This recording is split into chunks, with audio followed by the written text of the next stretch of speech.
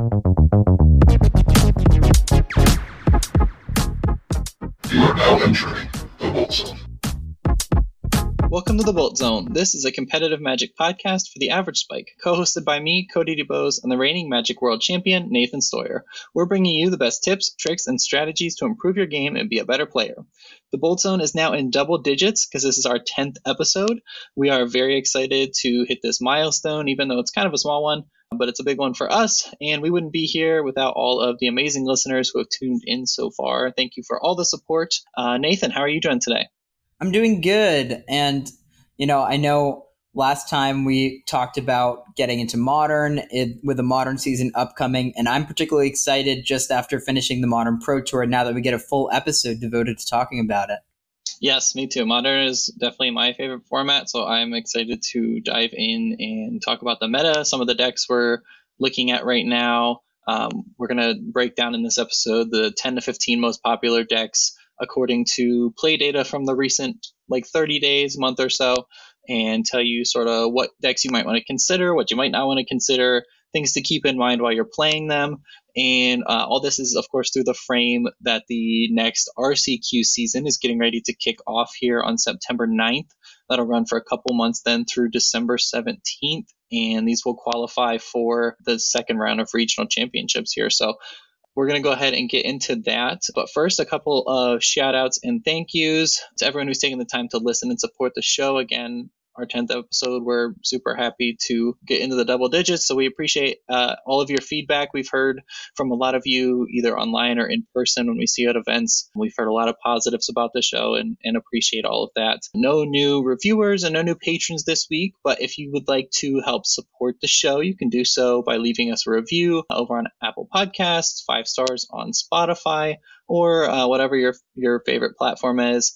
Or you can also sign up for the Patreon. You can do that for as little as $1 a month. And this fall, we're going to be adding some awesome new rewards to the Patreon. So stay tuned for an update on that. We'll have that for you very soon. But if you want to check it out in the meantime, we're going to put the link for that in the show notes. Nathan, before we dive into talking about some Modern, I hear you've been a trader and playing a little bit of a different game.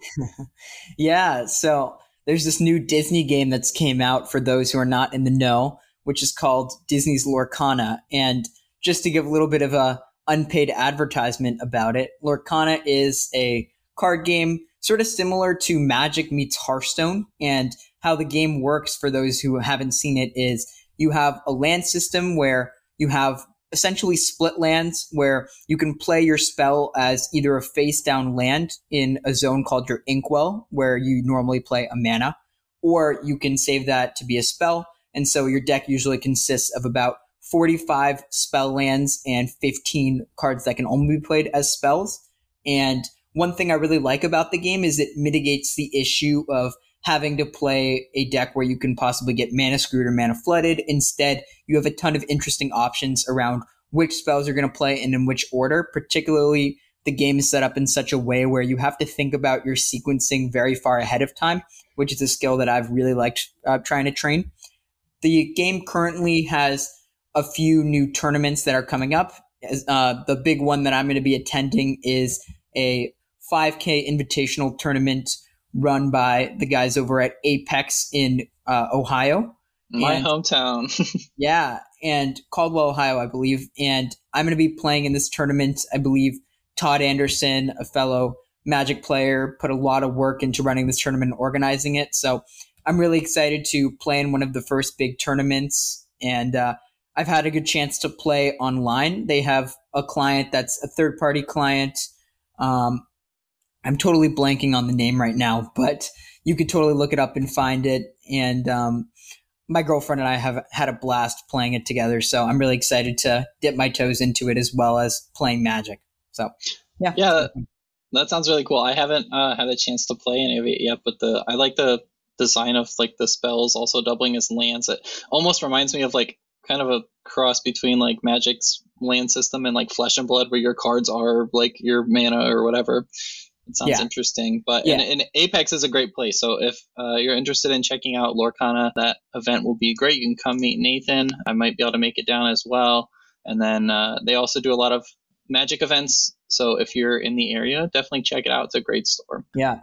Yeah, the other thing, Cody, is I think they're going to be hosting some 2K Open events. So even if you're not going to be in this big main event, there's going to be lots of other events you can go down there and play.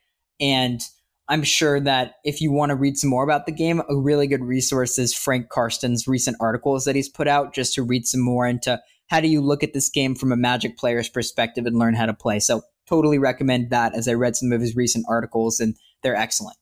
Imagine that, Frank Karsten putting out helpful breakdown articles for a game. I know. Who could have seen it coming? Yeah. All right. Well, that's very good. Let's go ahead and dive into the game that this podcast is about, which is Magic, and we're going to talk about Modern. So this is the first time that Modern has been sort of in the spotlight for an RCQ season since the new Premier Plague program has kicked off. And so far, our only real example of what this might look like is PT Barcelona. Nathan, you're coming off the heels of that. That was an exciting tournament to watch. The format is super diverse. It's fun. There's a lot of different viable strategies to choose from. So how are you feeling with Modern becoming the new spotlight format? The way I feel about Modern is the upside of Modern versus Pioneer is that matchups are a lot more dynamic. And when I say that, I mean that oftentimes you get to deploy your resources a lot quicker, given that we have a lot more free spells in this format. A lot of people see this as a downside to the format, just given that, some games are over really quickly if the opponent has a lot more free spells than you do. But I actually really like the dynamic it brings to the format, and I find that the gameplay is really nice in the current Modern environment, particularly if you look at PT Barcelona. We saw a lot of new strategies that were seen as tier 2 in the format emerge, and I think the inclusion of the One Ring and Orcish Bowmasters actually has added a good dynamic to the format, which might be a hot take, but I've actually found that it helps to keep decks like the Ragavan Center decks in check. And also the One Ring is a pretty exploitable card in the current metagame. It's not like the end-all be-all that some were saying it might be. So some maybe false alarm bells were rung at the start of the Modern season.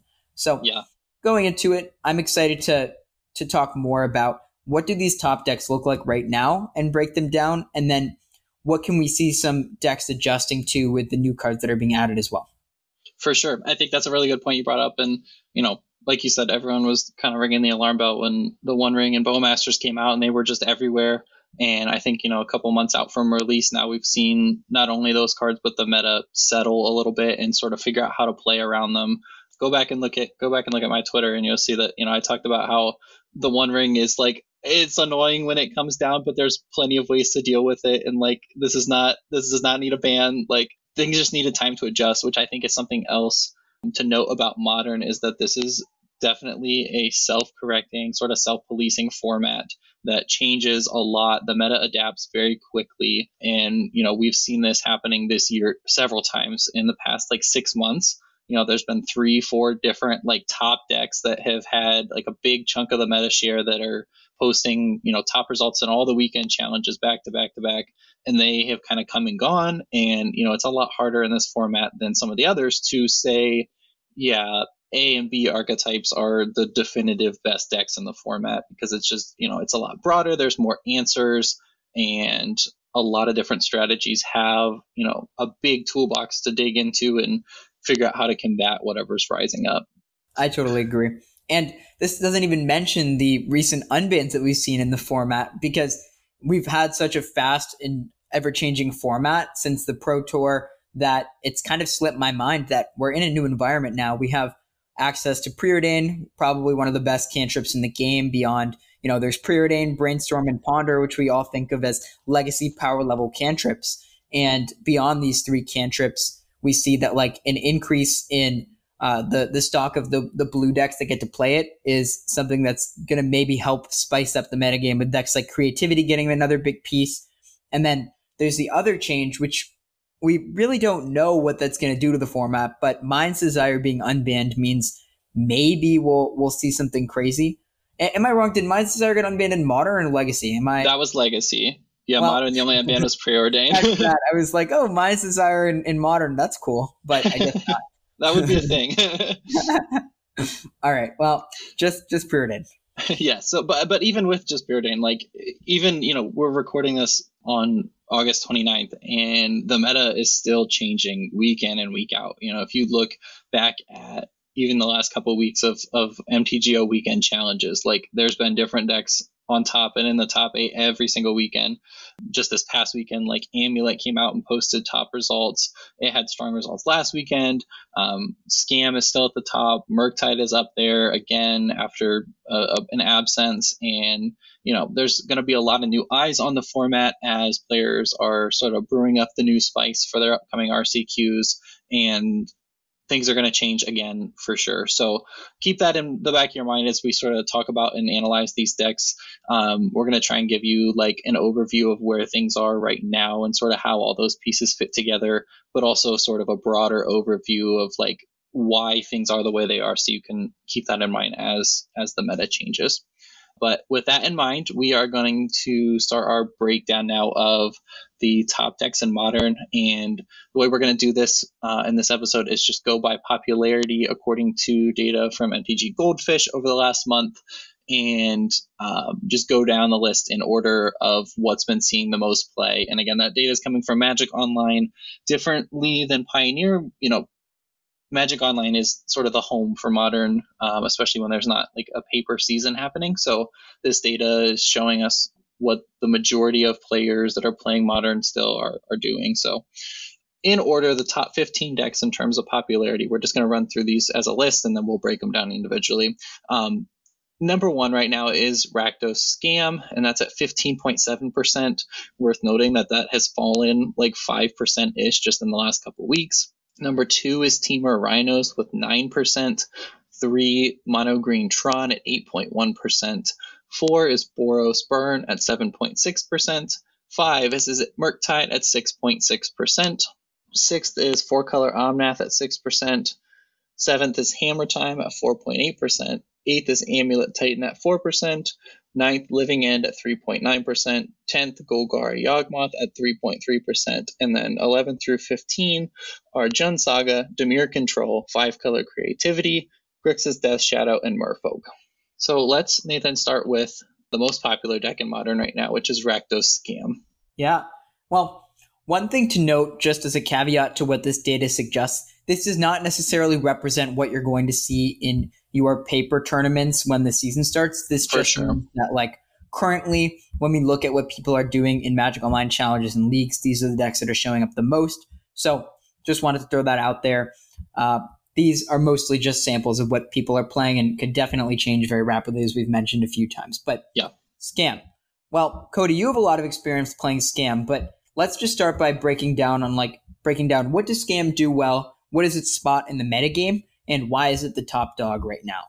My notes, and feel free to add in. Well, I think Scam is the perfect combination of can win any matchup. That's a huge trait to have in a top deck, and one that you're going to consistently see in pretty much every format we cover and look at, which is like the top deck is generally going to be powerful and proactive in some way that means that the opponent's weak draws are going to lose, even when their deck is traditionally built to beat you.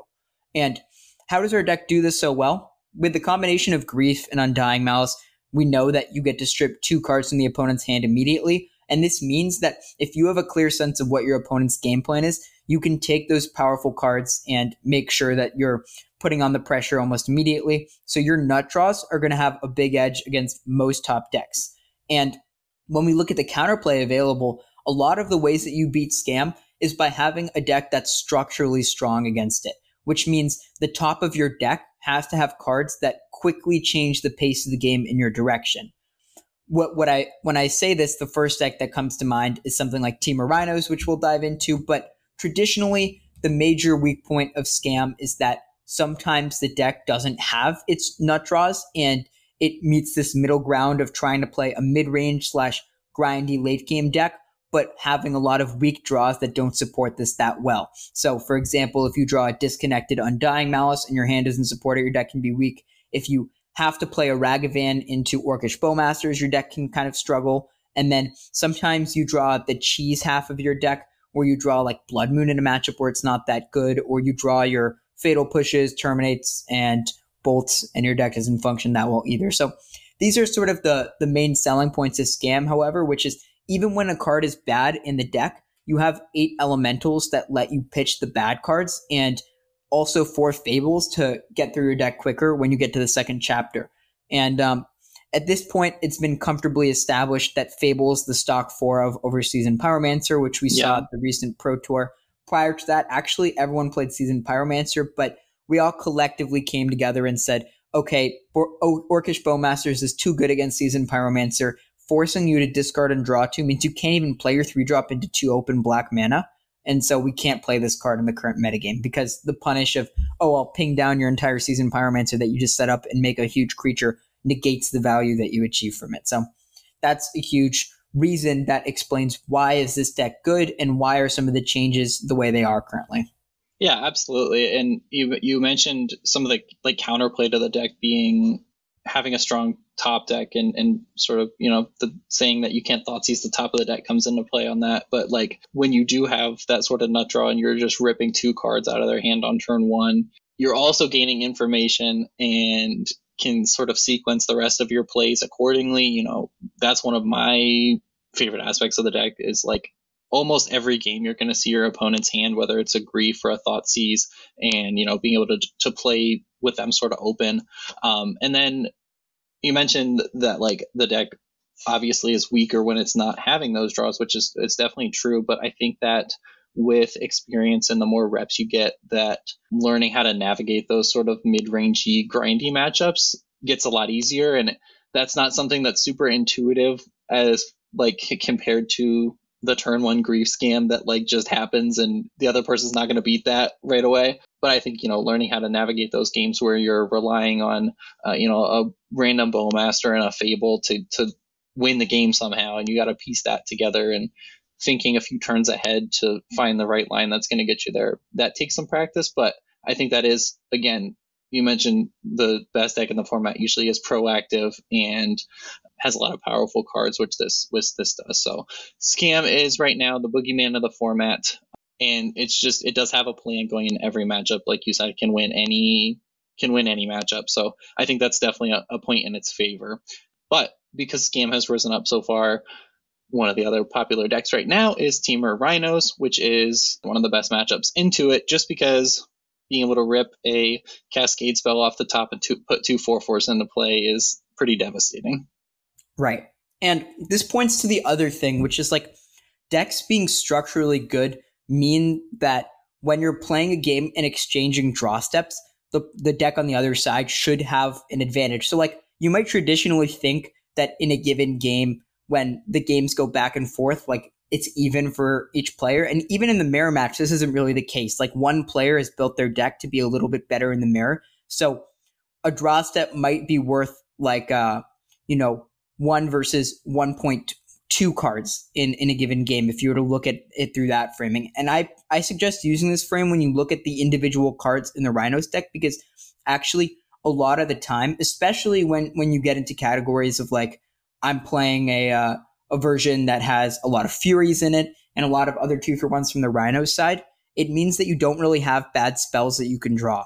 And that's the strength you have, which is the opponent oftentimes needs things to go well in the early stages and then hopes that you don't draw your thing in the middle stages of the game.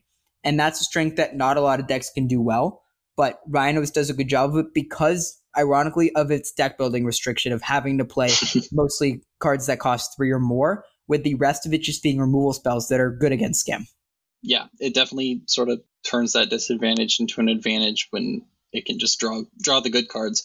I also think that it's worth noting we have a less popular variation of Rhinos running around, but we do see it every once in a while, and that's the 4-color version, which adds white to the mix to play mostly Leyline Binding and Ardent Plea as a great removal spell plus up to 4 additional Cascade spells. And then sometimes also Teferi sneaks in there for like the counterplay to the mirrors and stuff. But that matchup is, I think, even worse for Scam because they just have more Cascade hits coming off the top of the deck. Leyline Binding can take care of like a Scammed Fury if that's what your game plan is. It can take care of whatever you're putting out there.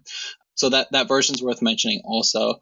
And then there's been a lot of tug of war back and forth. It's a little slower, less consistent, and it's vulnerable to Blood Moon. But again, you have the advantage of more Cascaders, which a lot of people don't like when the deck doesn't see the Cascade spell and it just doesn't do the thing.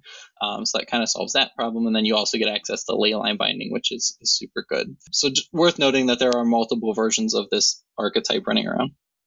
Yeah.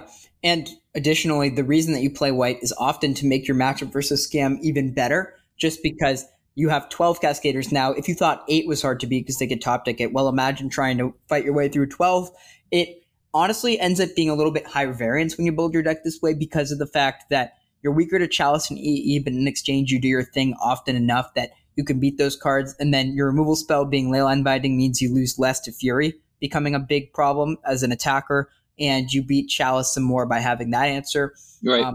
One thing we haven't even gotten into with the Team of Rhinos deck is the fact that Rhinos is now playing this card Flames of Anor, which was popularized at the last Pro Tour. And I think this is a big deal for a few reasons.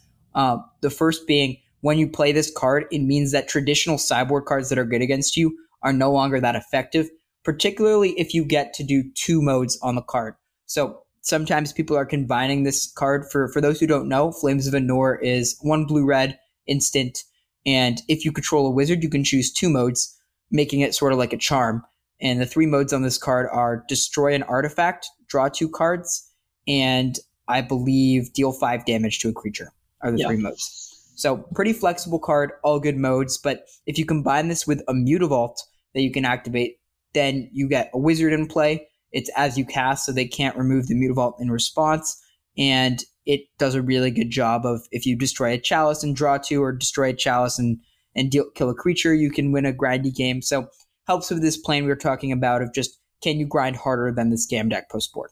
Yeah, absolutely. And like I said at the beginning of talking about Rhinos, that this deck has grown a lot in popularity because of Scam and sort of the uptick in that. But Nathan, we are seeing also, which we'll talk about in a minute, the resurgence of, is it Murktide? And how do you think that development, should that carry on, affects Rhino stock going forward? So I think it's a very difficult matchup to play from both the Murktide and the Rhino side. If as a Rhinos player, you just start jamming your spells into Murktide, you're probably going to end up losing because they have tons of Spell Pierces and Fluster Storms and Engineered Explosives post-board and such.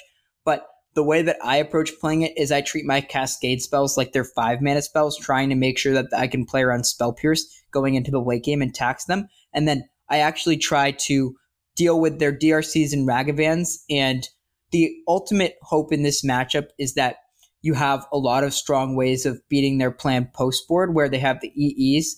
And ideally, you'd have a pile of Endurances if you're playing Teamer, and cards like Brazen Bar will go up. But I think it's a matchup where the more experienced player is a pretty decent edge. It's hard to play from both sides. And I think Preordain should make it even better for Murktide. So before, I thought that with the builds we had for Pro Tour testing and Team Handshake, it was about, somewhere between 52 to 55% in favor of Rhinos.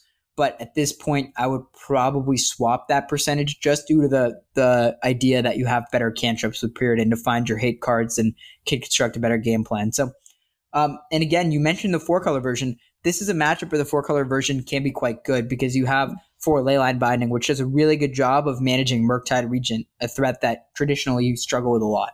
Yeah, absolutely. And another reason in the 4-color deck to slot Teferi in. All right, well, we'll talk about Murktide more in a minute. But first, let's talk about your Pro Tour deck, which is Mono Green Tron. So this has also seen an uptick in recent months, mostly thanks to the One Ring and that innovation sort of putting it back on the map. And then obviously in the Pro Tour, we saw Handshake Tron, which we talked about in our last episode quite a bit. So we won't spend too much time on this. But last episode, Nathan, you said that you thought that Tron was not necessarily a great choice right now. Do you still feel that way? Yeah, I mean, I think that one of the major benefits of playing Tron is when it's an unexpected deck that people are not going to have a ton of sideboard cards for. And the way I see it right now is people don't want to lose to Tron, and so they're going to choose not to, which means they can play more copies of Crumble to Dust, Blood Moon, and Obsidian Charma, which are, in my opinion, 3 of the best sideboard cards you can play. Yeah. Additionally, I see Tron as filling a role in this rock, paper, scissors-esque metagame between the top 3 decks. If we were to break it down, you could say the simplified version is Tron beats Rhinos, which beats Scam, which is this sort of circular metagame. Scam beats Tron. And if you look at it like this, it's more evident that like maybe Tron is not, at its best, because now the Rhinos players are playing more hate cards in their sideboard, and suddenly they can make that matchup a lot further than it was in the past to being good for Tron. So I think Tron is fine. I don't think you can't play it or anything, but I would not be looking to play Tron in any upcoming events right now. Yeah, I'm with you on that. It's a lot easier to hate out than some of these other decks. Like, we just talked about Rhinos, which has a lot of hate pieces in Chalice and EE and Flusterstorm, but it has ways to work around those hate cards and still navigate those matchups quite well. Whereas something like Tron, when it just is going to get its lands destroyed, or you have a Blood Moon come in, or it has a much harder time sort of dealing with those hate pieces. And I guess the question then is for people that are going to be playing RCQs coming up in the next couple months, how much Tron hate do you pack? Are you leaving that at home and sort of hedging that people are just feeling that it's in this bad position right now and aren't going to play it? Do you still need to be prepared for it? What are your thoughts on that? I think this is sort of the beauty of metagames, right? Like, if decks become unpopular because people are playing too many sideboard cards for them, then suddenly you can start picking up that deck again because people have to play less sideboard cards to pay attention to the decks that are actually popular. And so, while Tron might not be good right now, the deck is more mid-rangey than it's been in the past, and so it can play even a little better against the hate cards, and it's not a death sentence or anything. I expect us to see a resurgence of Tron somewhere in the middle of the season, but probably not right now. That makes sense. We'll have to kind of stay tuned and see what happens.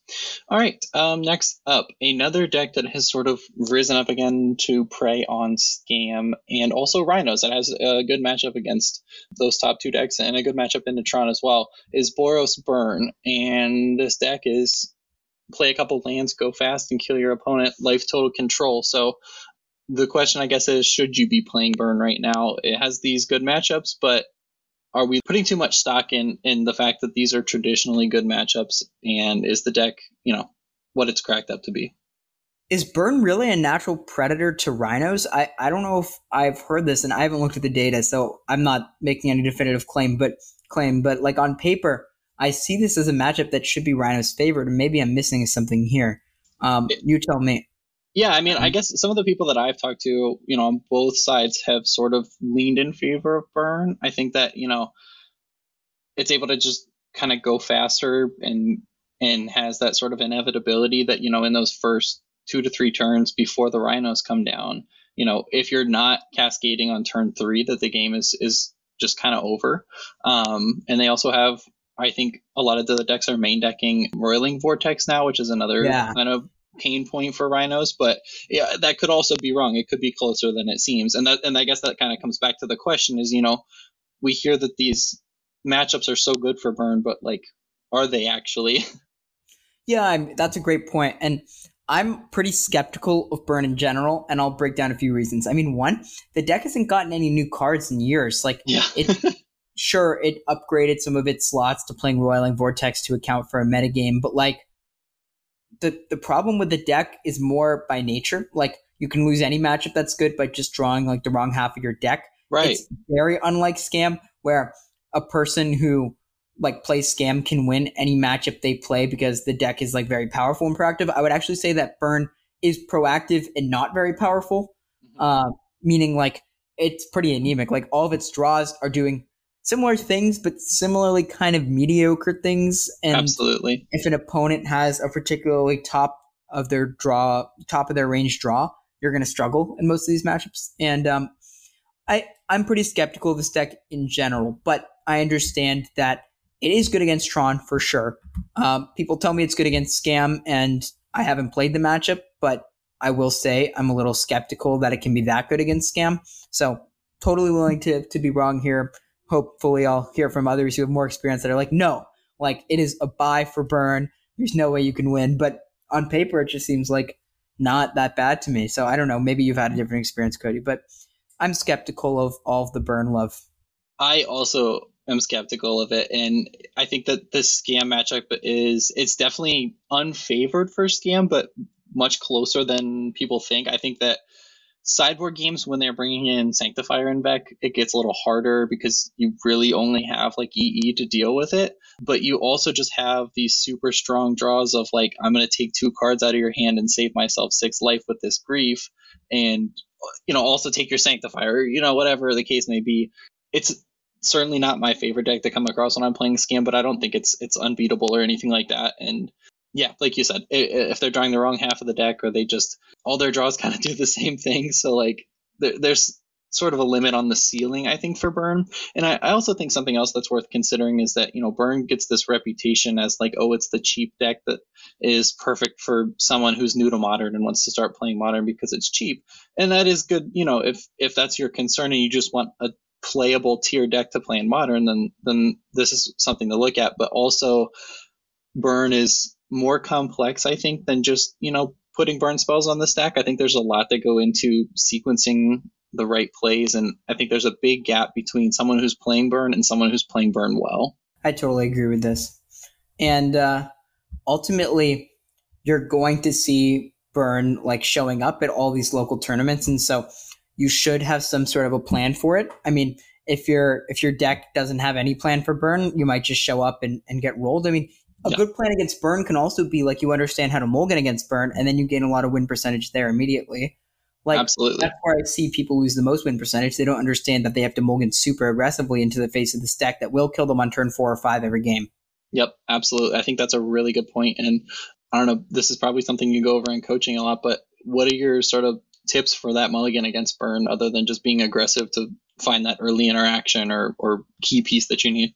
Yeah, I mean, a lot of the matchup comes down to, can I do something that they have to use a burn spell to deal with? Because if you ever get to a point in the game where your opponent's throwing burn spells at things that you're doing, you're in really good shape. For example, a turn 1 Ragavan does a really good job of this. You want to play lightning rods and you want to play cards that your opponent that counter a burn spell. I think of it like this. Every interaction you play versus burn spell says gain 3 life. If you can gain 3 life 3 times in a game versus burn, you probably win. The game's over, yeah. Absolutely. That's normally my heuristic. Gain 9 life against burn usually wins the game. Even gain 6 can win the game against burn. Yeah, for sure. Especially if you're like on the more aggressive side anyway, if you're the Scam deck or the Rhinos deck that can close out quickly on the back half of that. So yeah, good points. And like you said, burn is it's going to be around. It's going to be at RCQs. It's going to be a thing, but have a plan for it, know how to mulligan, and don't put too much stock into the hype. All right, next deck has been around forever. Is it Murktide? We know that people just love playing this deck. People love the Is It Spells archetype, and this deck for a while was on top of the world. It was, dominating tournaments. There were ban calls. People wanted EI banned, and then, again, as we see with Modern, things rotate and it fell off the face of the earth. Now with Preordain unbanned, Wizards, when they unbanned it, said that they want to give something back to this archetype. And, Preordain is a very strong piece to be put back in. And we've seen that translated into some nice results from Murktide over the last couple weeks. So what are your thoughts about this deck right now, where it stands, sort of the latest builds? There's a lot to talk about here. Yeah, I don't think Murktide particularly needed a ton of help, but I mean, Wizards decided that they wanted to help support blue decks in Modern outside of just Murktide. There's like Creativity is the other immediate winner of this sort of unban. And I think Murktide historically has been very close versus Scam, even to the point where like this might help Murktide be ahead in the matchup. Like a lot of what the matchup comes down to is, can the Murktide side present like basically a ton of removal to deal with Scam's threats? And on top of that, does it get to deploy a Murktide in a timely fashion? So I find that like Murktide is maybe going to be the top dog once we start seeing more events again. And we'll see. It's not a very exploitable deck. There's no real angle you can attack it on. It plays a lot of the most premium cheap cards, and the ceiling on the deck is very high. Like you can play this deck at a very high capacity and immediately realize a ton of equity just because the way the deck is structured, most of your cards are 1 or 2 mana. And so every turn you're presented with a ton of options that lead you to, okay, how can I plan 1 or 2 turns in advance in order to accomplish a game plan that you set out? Really important to play this deck in practice before you play in the tournament. Otherwise, you're kind of setting yourself up for failure, is my other note. You can't show up blind to a tournament with Murktide. 100%. I think that's a huge point worth making, and something we see a lot of is Murktide, or not necessarily right now. Like you said, we could definitely go back to this, but what we were seeing a lot with Murktide is the most popular deck at all of these tournaments showing up, but then its win rate is like consistently 45 to 50%. And then in the top eight, there's 3 copies of Murktide. So there's that like obvious disparity of like the strong Murktide players are putting up the results, and then everybody else showing up with Murktide that's not as prepared is dragging down that overall win rate. So it's a hard deck to kind of get a feel on like how well it truly is doing and how well, the cards themselves are positioned, because so much of it comes down to the player. And I think another point worth discussing is just the different builds of this deck. So there's, versions that are still running Ledger Shredder, which obviously, again, is good into like Rhinos. And then there's a couple of versions that are like leaning towards Dreadhorde Arcanist. What are your thoughts on that? I think a lot of these 2-mana threats are not very good. I would mostly rather just make my deck lean, play a ton of spells, and even play more cards like Subtlety or Fury that can be flexible and be free.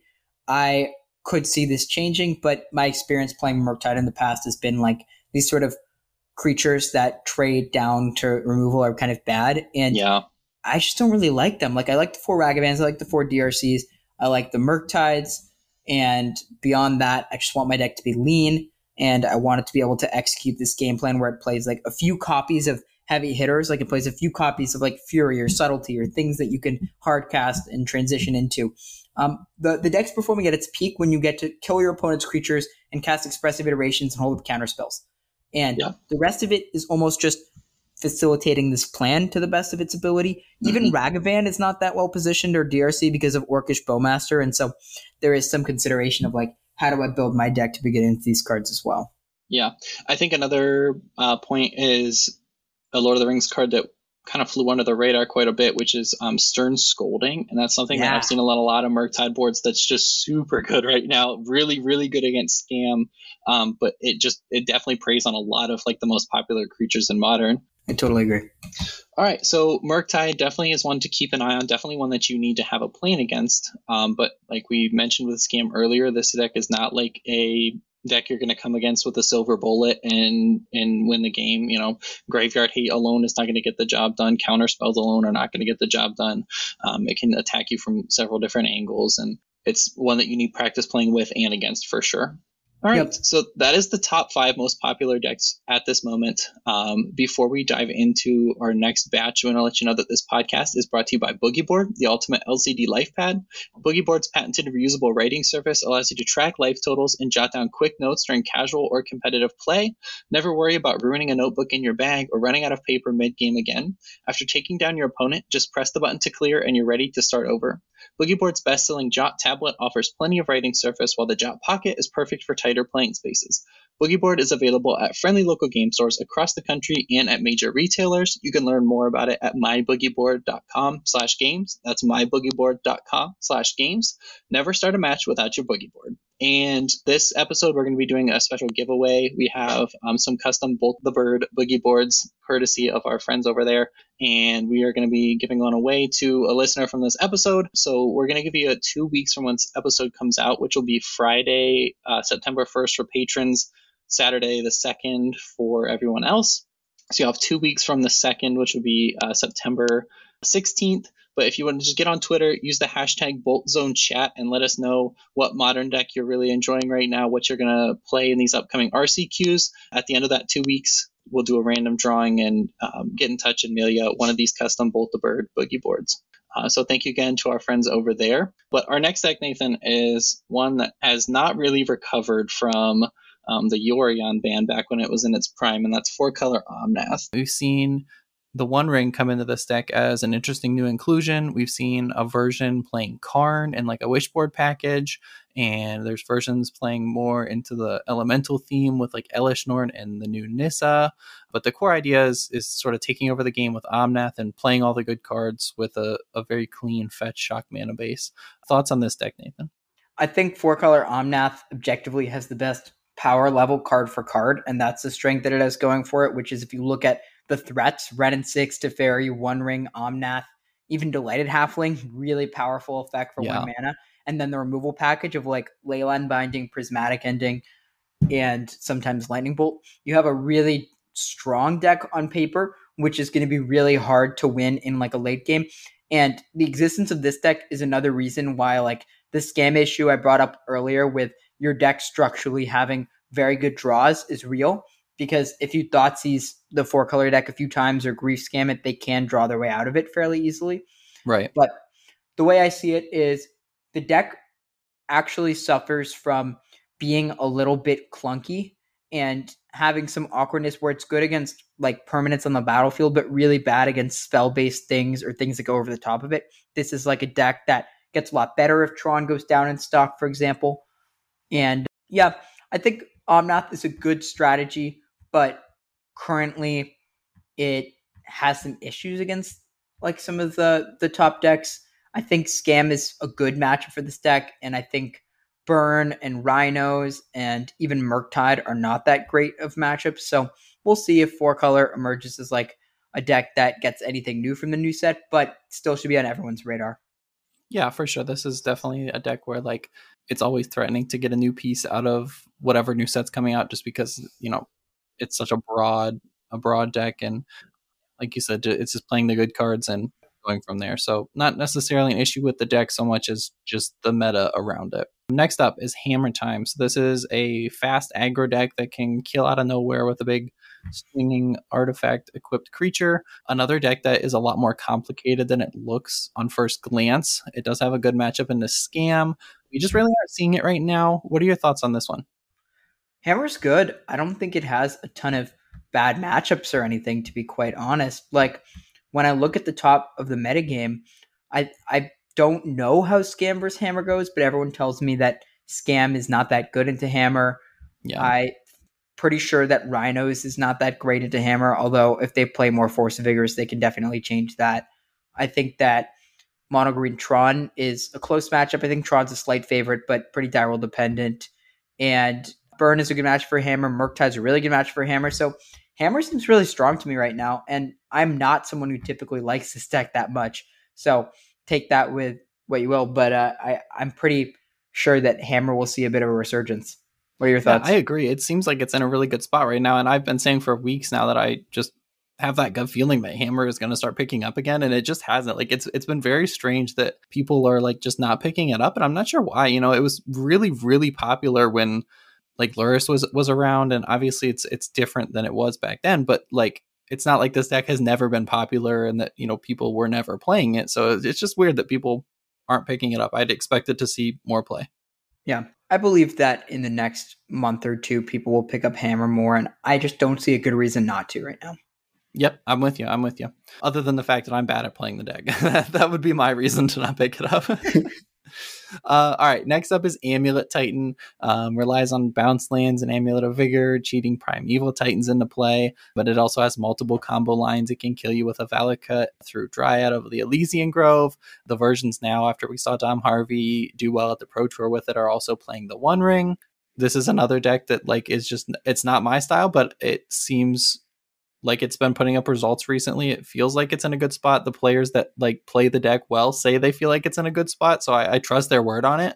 But what are your thoughts on Titan? I will not lie. I don't have much information about how good Amulet is. It's always been sort of an unknown factor for me. And I think that Amulet did well in the hands of someone who is historically one of the best Amulet players out there. I mean, shout out to Dom Harvey and his huge Amulet Titan all-inclusive guide. If you want to buy that from him, he's just put a ton of work into it for anyone who wants to learn the archetype. But my thoughts on Amulet are it currently is very reliant on the card Amulet of Vigor and its draws. Yeah. And whenever I play against the deck, I see that if you draw Amulet, you're going to be in a huge advantage, in a very advantageous position against a lot of the other top decks. But a lot of your other draws that don't contain Amulet are pretty weak. So yeah, I have issues with it because of that. Historically, it's been a deck that people talk about as like this really complex and difficult deck to understand because of the sequencing with bounce lands and primetime enters. You have to find a complex line that accounts for the mana you spend and putting more Titans into play with Teleria West and stuff. But honestly, at this point, it's not that it's hard to play. Like the way the deck is built, It plays the One Ring, which once you put into play, like even if you don't know the exact line, you're probably going to figure out a way to win. You play Right. Cultivator Colossus, which is like a 1-card combo. Pretty easy. Just put a ton of lands into play every time you draw them. And typically, like the Titan lines, once you get one amulet can be tricky, but once you have 2, they're pretty trivial kills. So that's Sure. my thought on it. For sure. Definitely a deck that like you need to get those initial reps in and like initially learn the lines. And then once you do, it can be quite good. So one to keep an eye on moving forward. I don't think that is going to get like super popular. It just doesn't seem like a style that many people enjoy playing. So I think that'll probably hold it back in terms of like meta share, but definitely something to keep an eye on. All right, next up is our next Cascade deck, and is one of, if not the best anti-Rhinos decks, is Living End. And this deck saw a huge upgrade from Lord of the Rings with the land cyclers, allowing it to serve or to have, you know, additional creatures to put into the graveyard to bring back that are sizable bodies and big threats, and also a way to prevent flood. And it seems like it's also made the combo more consistent. From the Living End players I've talked to, they said that these land cyclers are just like the perfect addition to the deck and exactly what it was looking for. That being said, we've seen, you know, Living End stock kind of fall. It's one of those decks that comes and goes with the meta as graveyard hate is up and around, but always threatens to put up good results if people aren't prepared for it. Yeah. And it is really good in the Cascade Mirror head-to-head. It's quite a good deck into Rhinos, and it struggles because it's not that good into Scam. So that's sort of the main weakness where, for those who don't know, Dothy Voidwalker shuts down Charlotte's Agent, where if you have a Dothy Voidwalker in the graveyard that you can put into play with the Cascade from the opponent's Living End, and then you can recast their Living End to reset the battlefield, buying back your Dothy and exiling all their creatures. So it's a really big swing piece that makes the matchup a lot worse. You know, my teammate Tristan Wild LaRue spent a lot of time and ultimately was the only person on our team who registered Living End. One plan that he found that worked well was he liked playing Crush the Weak, which is a pretty funny inclusion as a way to kill your opponent's Dothy Voidwalkers to set them back on their Fables and other creatures in play. But I'm not sure what the best way of beating this deck is. I mean, you can play removal and try to exile Dothy Voidwalker with some other cards. I know he also tried Sanctifier, in fact, as a Living End plan that you cascade into, but that one I'm still not sure on if that's a better a little plan. sketchy. Yeah. If your opponent's boarding in Leyline of the Voids, why not just board in Sanctifier and Vex and cascade into 3 of them? We have seen Rhinos picking up a similar plan in the 4-color version, boarding in Draenith Magistrates and like cascading into that just to flip the Living End matchup. And having played one league with it and hitting Living End twice and winning both of those games when you're just like usually not winning in the Rhino seat, that's definitely a cool plan, and it looks weird, but it works. Yeah, totally agree. All right, next up is Golgari Yawgmoth. This is a creature combo sort of toolboxy deck. You can tutor up a lot of creatures to help your game plan, and then obviously you can combo off with Yawgmoth and your Undying creatures to win on the spot. We have Agatha's Soul Cauldron coming up, which is going to be an interesting addition. We talked about that in the last episode, coming from Wilds of Eldraine. So that could increase the deck's sort of stake right now, but it just feels like there's a lot of unfavorable matchups for Yawgmoth right now. Yeah, Scam, pretty bad matchup. Rhino's really bad matchup. Yeah. And, you know, Burn, another bad matchup for Yawgmoth. Not a great place to be.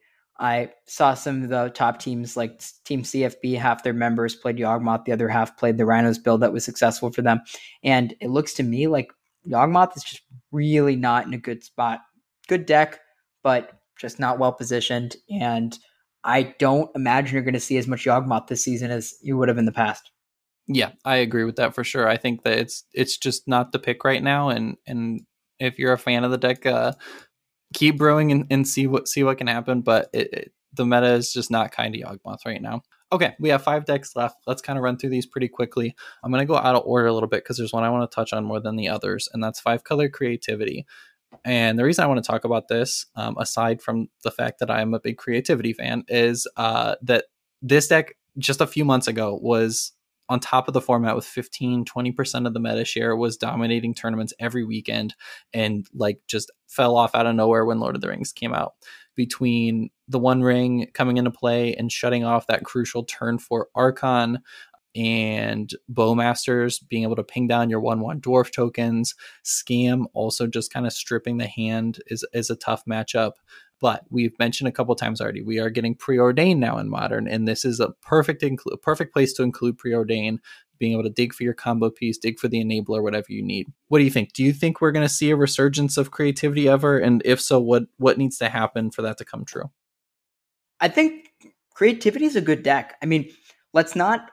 So when I say it's a good deck, we've talked about a lot of these decks, and I think some of them are like metagame choices and can do well within a particular field. But creativity is the sort of deck that is going to have a relatively good matchup spread, regardless of like the decks that you're playing against, because the deck is so powerful. Like it gets to play the traditional good removal spell and Leyline Binding that we've talked about a lot. It's like sort of the key pillar of Modern's top removal.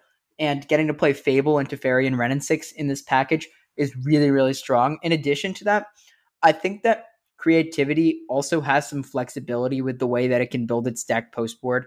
One thing I like that I've seen is like you can creativity into non-Archon targets, for example.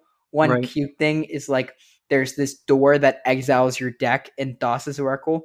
It's a 5-mana artifact that exiles your deck when it enters in Thassa's Oracle. I'm not sure if this is just like a cute, cheesy plan, but I can imagine that that's a powerful way of subverting decks that are trying to fight you with One Ring. And then the other thing that I would note is like Preordain fixes a lot of the deck's issues. Like the deck's main issue is it's susceptible to flooding with Renin 6 and not having many cantrips in its initial builds. Yeah. And it also doesn't have that great of a plan B right now, in my opinion. Like if it doesn't put an Archon into play, it does have powerful Planeswalkers, but what does that convert to is the real question. And with Preordain, you may be able to set up a bit better and just lean into being able to combo, as well as like if you chain together Fables, that's your other plan B, and win with removal and Fable. So I think it's promising. I also just don't think it's that bad against Scam if it gets to play more cantrips to fight through like the discard spells. And I'm curious to hear your thoughts, but I just can't imagine it's that bad against Scam. Yeah, no, I think that Preordain totally changes that narrative, and anytime you're up against a deck with a bunch of cantrips from the Scam seat, like that's not what you want to see, because you don't want to take that card, obviously, but like that can turn into, that's 3 cards deep, that can turn into the next copy of creativity. And also from the creativity seat, having access again, like we talked about earlier, to Leyline Binding is another big plus. Just being able to sort of snag any piece that's giving you issues. But yeah, I think this is an interesting position for this deck to be in after it was on top so strongly for such a long time. But there's definitely a lot of potential to, brew for the meta and come up with a version that can take it down. I think that's something we saw in the past is, week to week we were seeing a different creativity list in those top 8 of challenges. We were seeing different versions almost every week just because the deck has to adapt to the meta, and it can do it quite well. So another one to keep an eye on. Okay. Dimir Control, aka Lord of the Rings Control. This deck was sort of popularized right as the set came out because it was containing a lot of Lord of the Rings cards. Now it seems to be moving away from the like Sauron's Ransom package back into something like Archmage's Charm. And it also uses the One Ring as like a stabilizer bridge to the late game in control fashion to win with like a Sheoldred or a protected Murktide, something like that. Thoughts on this deck? It was real popular for a minute. It's kind of slid back down. Not sure if it's the sauce right now. I think this deck is bad. And yeah. I haven't said that much this episode because I think a lot of the decks have merit, but this one in particular, I think is like a pretty structurally flawed deck. It doesn't really use the One Ring that well. Like you can't bounce and get rid of it, and you're kind of at the mercy of it. It doesn't have a way of gaining life, which is like the strength of the 4-color deck that has Omnath. And then the other way that it suffers is traditionally I want my deck to have some sort of way of having a nut draw, and it doesn't really have any nut draws either. Right. So I'm not a fan of this deck, and I think it was kind of a flash in the pan, to be honest. Okay, you heard it here. World Champ says don't play it, don't play it. The last couple we have are Jund Saga, Grixis Death Shadow, and Merfolk. I think these 3, as we're kind of running short on time here, these 3 decks are all, they're fine. They're sort of like pet decks. There's players that are really attached to these archetypes that just love playing them. I think they all have their strengths and weaknesses. In the hands of the right pilot, they can get the job done. But again, these are just not the top of the meta for a reason. Any thoughts you want to call out for any of these 3? Not really. I mean, I think you kind of nailed it. Like, people are gravitating also towards, that's this Zoomer Jund Saga deck, and I just think it's kind of people trying something new, and maybe it'll stick, but I don't think it's very good. Yeah, for sure. And again, Modern's such a big format that like trying new things is always good, and that's the only way to find these broken archetypes. But yeah, I'm with you on that. One interesting thing I'll mention is I'm participating in the Modern Super League, which is going to come out. I'm going to be on, let me check the date really quickly. I believe it's September 4th. I'm going to be playing in the Modern Super League for the return of it. And I'm playing in a pretty stacked pod, including Corey Baumeister, and Simon Nielsen, another fellow Team Handshake member and a good friend of mine, as well as Carmen Handy from Wizard of the Coast Play Design, and someone who I've commentated before with for the mocks. And so I won't be spoiling any of my secrets. Actually, the date is September 6th. I just double checked. But you should come watch that starting, I believe, at 4 p.m. Eastern. And I'm going to be piloting a Modern deck that you'll all find out if you come watch, but can't spoil any of the secrets. I know all my competitors are listening in and trying to hear what deck I'm loving. So I will say, I'm on to you, Simon. I know what you like. You like Hammer. You like Amulet. I know you're going to show up with one of those decks, and so I'm coming for them. But calling him out. I love it. That's the only thing that I'll leak. I'm not going to play a deck that's weak into those two strategies. All right. You heard it here first. This is the place to go to prep for Super League. All right, Nathan, one more honorable mention that's not necessarily a thing right now, but it could do things. Mono Black Coffers. We mentioned this last week when we were talking about Beseech the Mirror. This deck also sort of saw an uptick in play after Lord of the Rings, but this feels like a great home for the new card, Beseech the Mirror. Pairs perfectly with a lot of other 4-drops in the deck already. You got Ring, Karn, Sheoldred. Definitely will have to sort of maybe tweak some things a little bit to turn on Bargain a little more reliably, but Bowmasters and Nihil Spellbomb are already a good start. You have like 7 to 8 copies of those in the main deck, and the new card Hopeless Nightmare, that like when it comes in, it makes your opponent discard and lose 2 life, I believe, and when it leaves the battlefield, you get to scry 2. Seems like a nice addition as well. Do you think we could see this deck stock rise at all over the next few months, or do you think that this is just not quite up to par with other strategies? It's good when Field of Ruin is a good effect. That's what the deck is built around, and I'm not sure how weak the current decks are to Field of Ruin. But if people aren't respecting it and aren't playing their fair share of basics, then it seems like it could have a good spot. I will say I tested this deck a bit in testing, and I was impressed with it. And it looks a lot more powerful in-game than it does on paper, so give it a second chance. Yeah, it's definitely a fun deck also to play. I played a few leagues with it also, and I've had a lot of fun with it, so I'm very interested. As soon as I can get Beseech the Mirrors on MTGO, this is the first deck I'm testing because it's a good time. So we'll see what happens with that. We'll keep you updated. All right, Nathan, we know you can't spill the secrets, but a quick recommendation from me. If you're sleeving up a deck for your RCQs, I will be playing Scam. I'm really looking forward to playing it this season. Obviously, we've talked about the meta adapting a lot, so that's something that I'm going to definitely be keeping my eye on. But for right now, I'm really happy with this deck. Really looking forward to going into some tournaments with it. That would be my pick for Modern right now. Anything you want to say about that doesn't give away Super League details? If I were to play a deck right now in an RCQ, I would play regular old Teamer Rhinos with Flames of Anor. I like this deck a lot. I expect a lot of Scam. I want to beat Cody if I play him. There's a lot of good reasons. All right. Fair enough. I will pack my extra chalices and EEs just for you, Nathan. All right. I'm looking forward to seeing them. All right. Very good. Well, that is going to do it for us today. Thank you so much for listening to this episode of The Bolt Zone. Hopefully we've helped prepare you a little bit for the Modern RCQ season coming up. Again, use that hashtag Bolt Zone chat over on Twitter. Let us know what deck you're going to be packing for a chance to win the Bolt the Bird Boogie Board. Thank you again for listening. If you enjoy the show, please leave us a follow or a review on the podcast platform of your choice. And if you want to help support the show, consider subscribing to the Patreon. You can find the link for that in the show notes. But until next time, get out there and sling some spells.